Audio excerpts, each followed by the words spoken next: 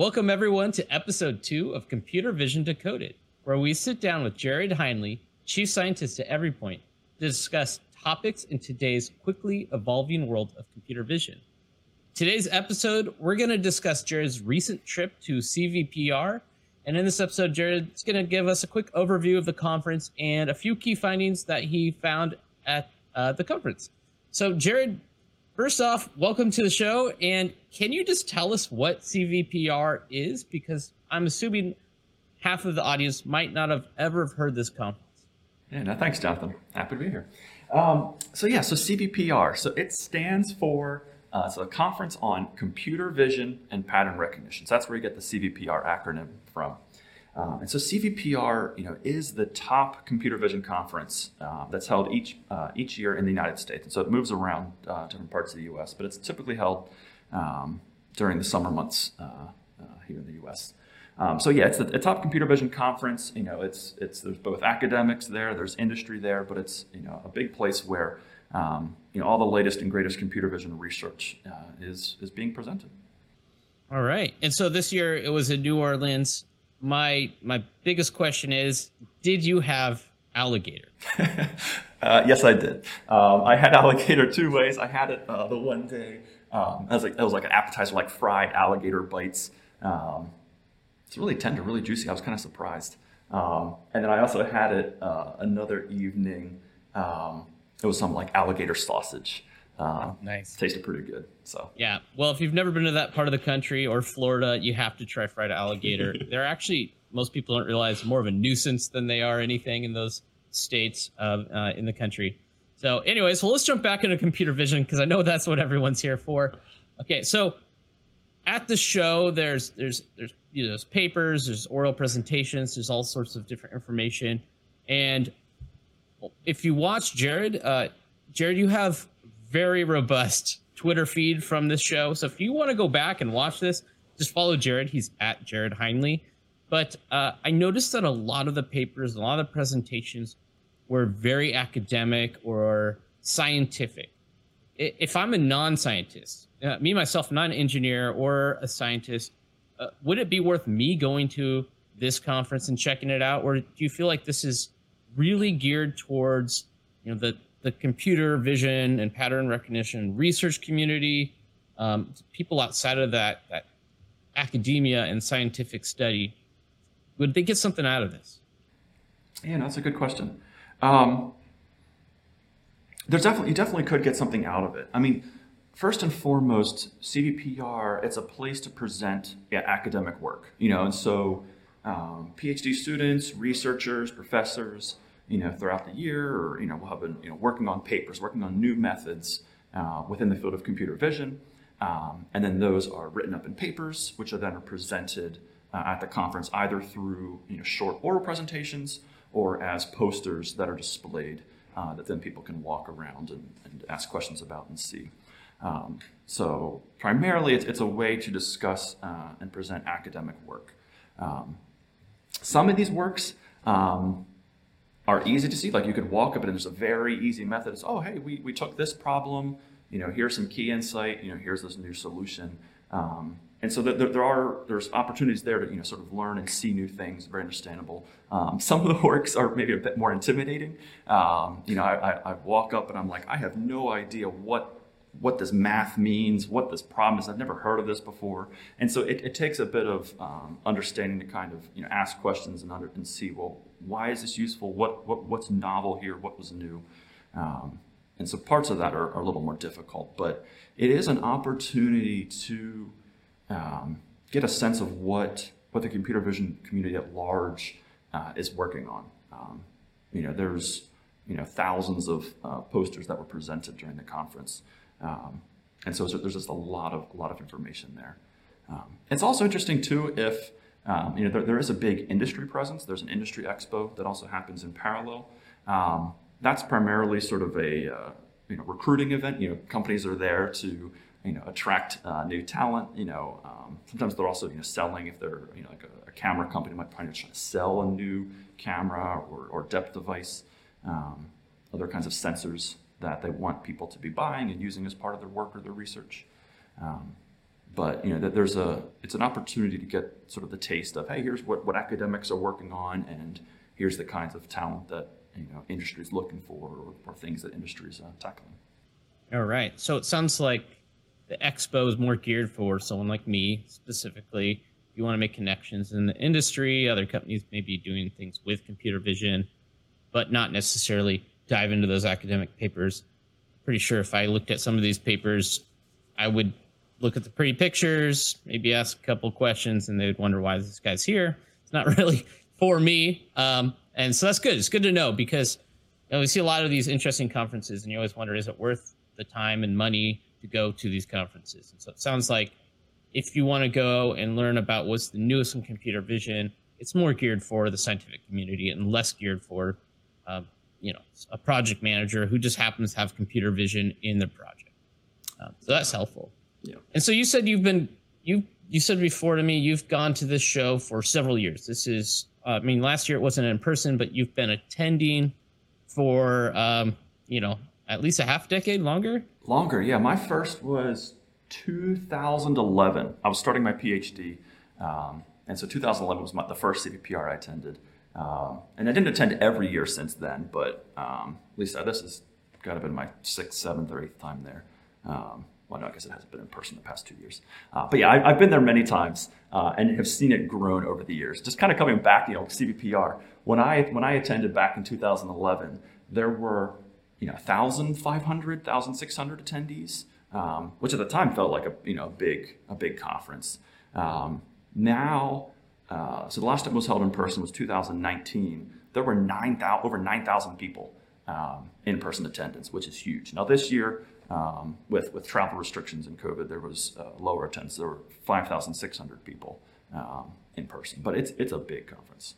It just shows a testament to the industry as a whole and how it's growing and becoming a part of so many products in everyone's lives.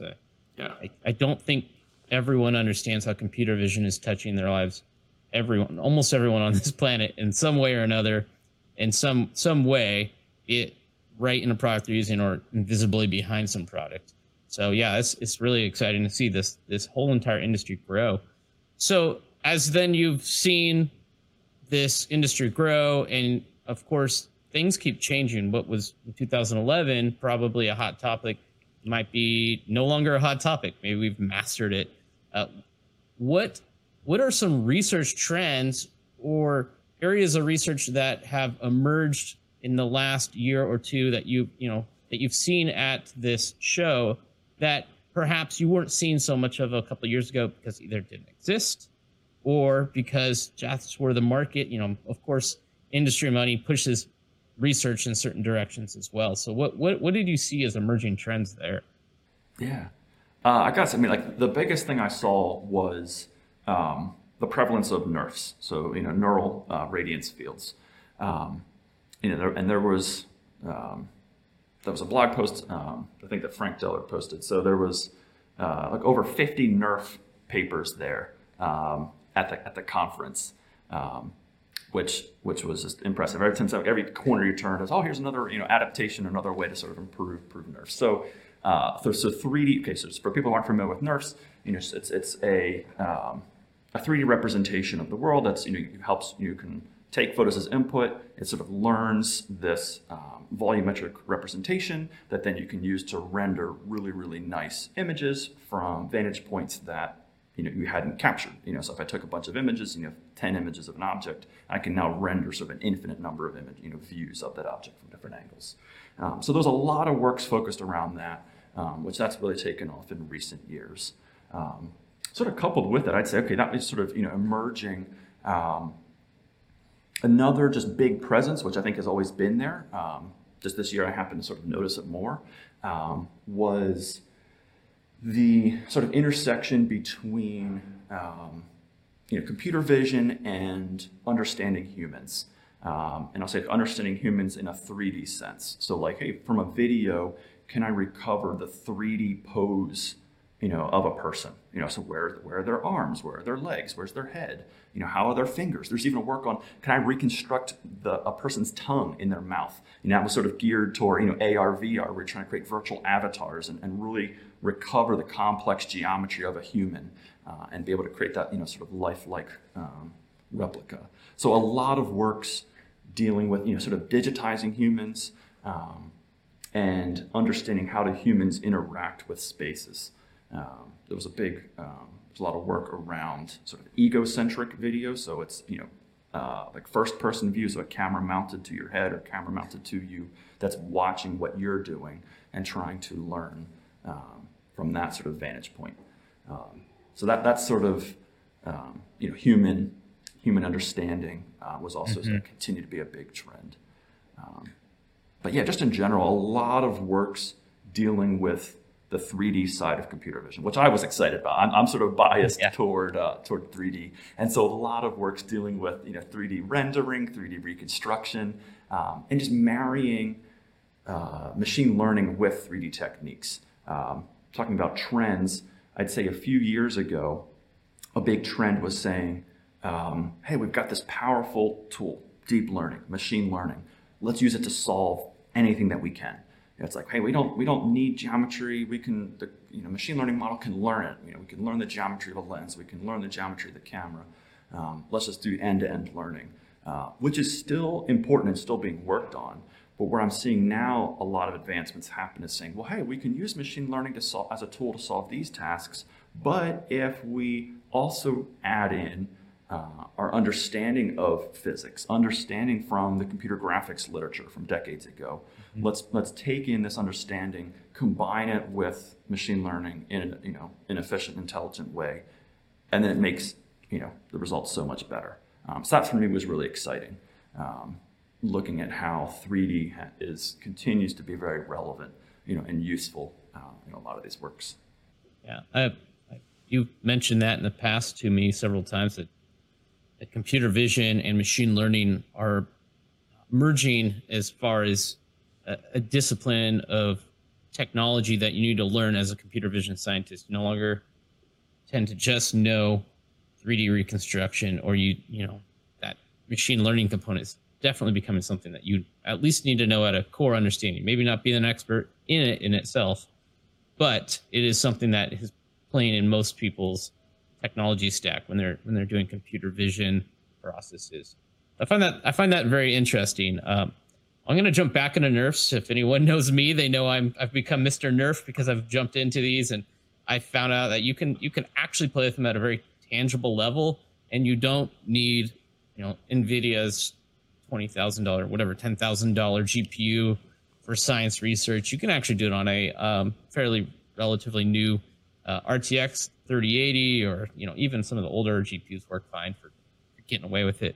So I'm seeing a lot of implementations. I looked through a lot of those papers, and I noticed that they all kind of have their different focuses. Some are just to visualize the world in a better way. Some are different alternate ways to take, let's say, camera shake and reduce that camera shake down to nothing, especially when you have extreme camera shake. How can you get a smooth trajectory path in that camera and make it look like you have a still shot? Or removing objects, things like that.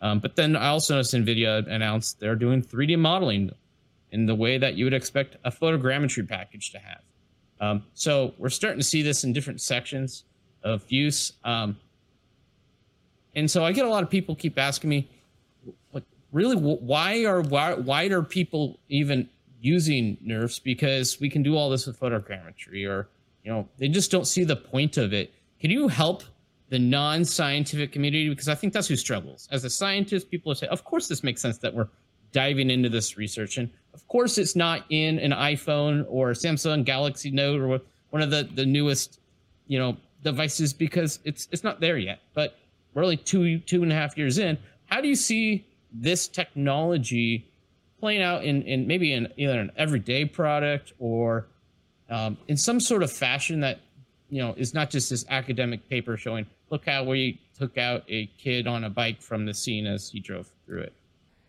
Yeah. So a nerf is a representation of the world. It's a way to digitize and store information about reality. So just kind of take a step back. So it's similar to, if I think about, okay, how can I model the room that I'm in? I could have a CAD model which is going to represent, here are the vertices, here are like the walls, the planes, sort of high level, geometric properties of this room. That's one way to digitize reality. Does that CAD model, maybe that CAD model is just the lines and the points, and so there is no color information. So then we say, okay, well, it'd be really nice to have color. So let's take that CAD model, instead convert it to a textured mesh. So we've taken all those polygons, we've turned them into triangles, and so now we've got this triangle mesh that then we have texture coordinates associated with. Okay, now we've got color and geometry. Well, what about reflections? Or, is this shiny surface or a rough surface? Okay, so now we start adding material properties to that textured mesh. But then what about fog? If I want to model, hey, there's a fire and there's smoke, or there's fog, a triangle mesh can't represent smoke or fog, because that mesh is a specific surface. It's like it's empty space, and here's my triangle, and then there's more empty space.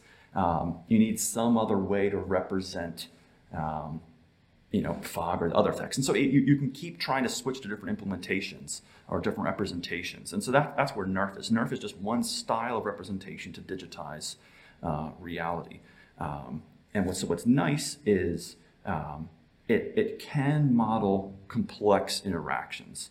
And so it's able to mimic reflections, and as you look at an object from different angles, you're going to get different colors.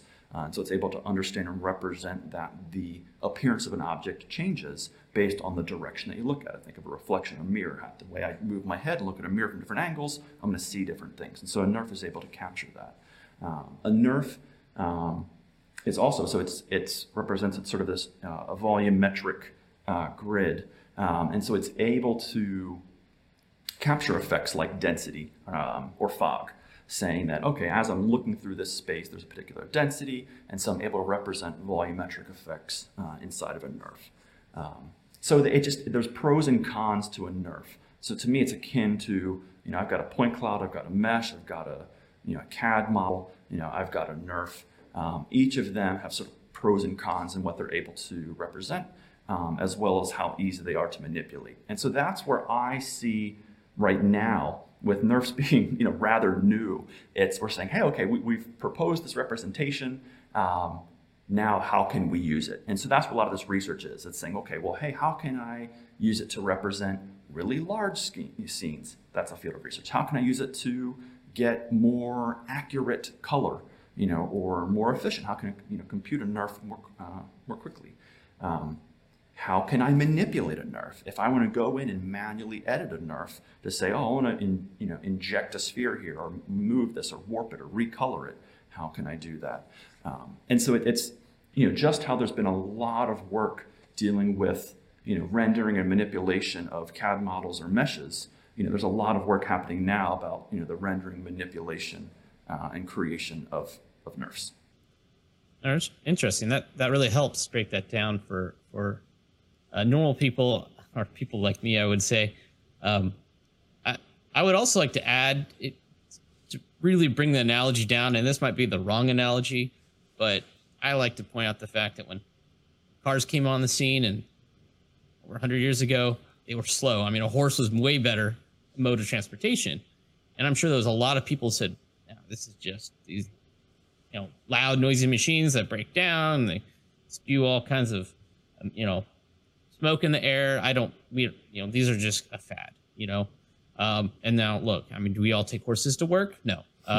So not to say that a NERF will replace some current technology, but it might just become another really great way to get, you said, a 3D representation of a scene, an object.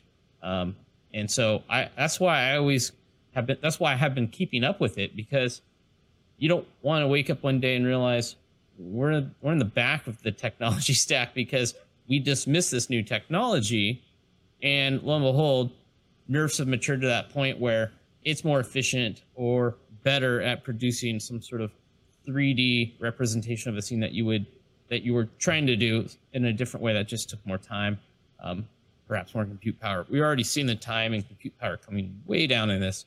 I'm also hearing from other people who are working on the visualization. So right now you make a nerf, you train, and that training times come way down, but it still takes a lot of compute power to then trace light through a scene and visualize it. So I noticed that there's probably some research you even saw there. How can we visualize this better? How can we render it on a computer that isn't high end? So I definitely seen that progress and that move forward, and I look forward to kind of keeping up with that with you as well, as we all kind of learn what's the newest and latest and greatest. So all right, so I guess I'm getting near the end of kind of questions I had about this conference. It's grown really. It's gotten much larger. You pointed out that there's nerfs, there's a machine learning being applied to make 3D reconstruction just faster, more robust. And also it's a great event for people who want to go recruit. So I'm guessing if you're trying to build a computer vision team, you guys are not easy to hire. It's not like, not like this, thousands and thousands of you being graduated each year from a bunch of different universities. So that's a good reason to go alone if you're trying to recruit, make connections in the industry. But on top of all of that, if you were to go next year and you are a non-scientist, would you just recommend they go to the expo? Do you still feel like they maybe get something and see those papers? Maybe go. I'm thinking for me as a non-computer vision person, and the whole point of this show is to kind of decode computer vision. Mm-hmm. Would it be worth it for me to, let's say, attend with you or attend with your computer vision team, and they could probably be your liaison to this world of computer vision and kind of them decode what you're seeing here? Does that be a good strategy, perhaps, if you're an executive at a company, you want to learn more about what's going on, trends? No, I think that's a good recommendation. If you've got a computer vision team, go with them. Use them as your liaison. But I also, and I give this advice to any student or person at their first time at CVPR. Try to give this advice, and I'd say don't be afraid to ask questions. The computer vision field is really large, and so no one is an expert in the entire breadth of the field. And so I would say, when you're there, take advantage of the poster session. The poster sessions are my absolute favorite part of CVPR because that's the time when you get to interact with the authors of those works. And so people love talking about what they've accomplished, what they've done. And so I'd say I try to model this. I try to encourage other people to do it. But, take advantage of the poster session. Walk up to a poster. If you see something interesting in the title, see something interesting on the poster itself, some interesting graphic. Even if you don't, if you have no idea what's going on, just kind of say, hey, I'm new to this field. Can you just explain to me, in 30 seconds, what's sort of the high level idea, or what were the key takeaways or insights? And the authors, can then give you those insights, because a lot of times with these works, yes, there may have been a lot of formulas on the poster, or the method that took a lot of engineering to pull off, but there really is, 1, 2, or 3 sort of like key insights that the author discovered and it was able to use to enable this breakthrough in what they're publishing. And a lot of times those results, those key insights are very understandable. And so just going and asking questions during that poster time is to me the most valuable. I will also call out, usually during these conferences like this time, CVPR, the first 2 days were the tutorials and workshops, and then it was 4 days of the main conference, and that's where the oral presentations and posters were. But take advantage of those tutorials. So the purpose of the tutorial during those first 2 days when there's workshops and tutorials happening is to teach people new concepts. And so there typically are tutorials around machine learning or 3D reconstruction, sort of whatever is relevant at the time. And so that's a great forum to attend and learn more about it. So for instance, like this year, there was a tutorial on nerfs, which really walked through, here is the basics of the basics. Just define the terminology, what is a radiance field? How did we get here? And then starts building on top of that, saying, okay, well, with this basic knowledge, we can add it on. It's sort of like, a compressed mini lecture that walks you through the topic and tries to bring you up to speed so that you can better approach and understand the work that's happening.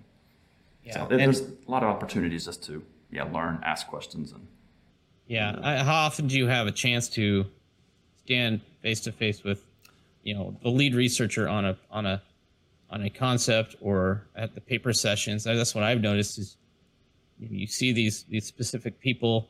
I mean, I would call them computer vision science celebrities in some cases where, they are the foremost researcher perhaps in this specific domain of computer vision, and they're presenting a new paper, and there's no other way you're going to have a chance to ask them a question. I mean, maybe if you're in academia, you might, but most of the time they're heads down doing research, and you can't just ask them questions about that paper. I also noticed as you read through a lot of these papers, I've gotten better at reading them and realizing they're all structured the same way. There's definitely a formula that or format they have to follow. And this one thing that people always tend to skip over are the assumptions, and I don't know if assumptions are risks or, there's always some shortcomings. So people say, oh, this is amazing with NERF, right? And then there'll be some assumptions and there'll be some like shortcomings they pull out. Like for example, they say this took 30 hours using 4 very expensive GPUs for 10 seconds of output video. So yeah, it looks great, but they're also saying, we're assuming you have that hardware and that time to wait for this output, or they're assuming the imagery you have is perfect. And that's something I want to talk to. I'm going to allude to the next episode of Computer Vision Decoded, just talking a little bit about the challenges of computer vision in the wild. And I know you have a lot of background on that. And so people don't realize when you see these really great models of, let's say, a shoe. Everyone likes to see shoes and rocks. But a lot of times those are put on a pedestal with a white background or on a turntable, and everything's perfect, and it's not in the wild. Or, there's a lot of things going on to get those captures just right. You're doing something for an archaeological preservation, and you can control a lot of the environment, but you're trying to put a lot of this in practice. For example, AV, autonomous vehicles, everything's wild. You're not driving on a racetrack that everything's always the same. Even the light changes as you're driving dynamically. So I like to point that out. In these papers, they're assuming a lot of things. Always look for that. And, you can ask those questions. You can ask those hard questions. And they're excited because they get to talk about what they've been working on for perhaps years on this paper. So anyways, with that, any last remarks you want to add on CVPR? So just give you that last chance. Oh, I'm excited. For computer vision in general. Of course, the field keeps growing. It's really active. And just my own bias, I love, taking computer vision and applying it to 3D problems. And that's where I see, 3D computer vision is alive and well and is thriving, just in the ways that it's being applied across the board. And so I love just seeing all the breadth of problems that people are tackling, using 3D computer vision, using really practical insights, and applying them to new problems to solve things that had never been solved before. So, great. Well, thanks for breaking down the CVPR conference. I'm excited to watch you with your Twitter feed next year. It's your Super Bowl event on Twitter. And again, I'm going to throw this out there. It's at Jared Heinley, just like you see on the screen if you're watching this on YouTube. It's at JAREDHEINLY for the people listening on the podcast. You can follow him on Twitter. That's where he's most active. And he does a great job at taking these papers and just distilling them in obviously only a few sentences, because that's all you have on Twitter. So you can go back and watch pretty much not all of the papers, because there was hundreds, thousands of papers, but you can get some great ones. At least if you like what Jared's saying here, it's a good way to see what he's interested in and learn a little bit about what he saw at the show. So again, Jared, thanks again. And we'll look forward to seeing everyone at the next episode. We'll do this every 2 weeks. And again, next episode will be computer vision in the wild. All right. Thank you, everyone. Thanks, Jared. Thanks.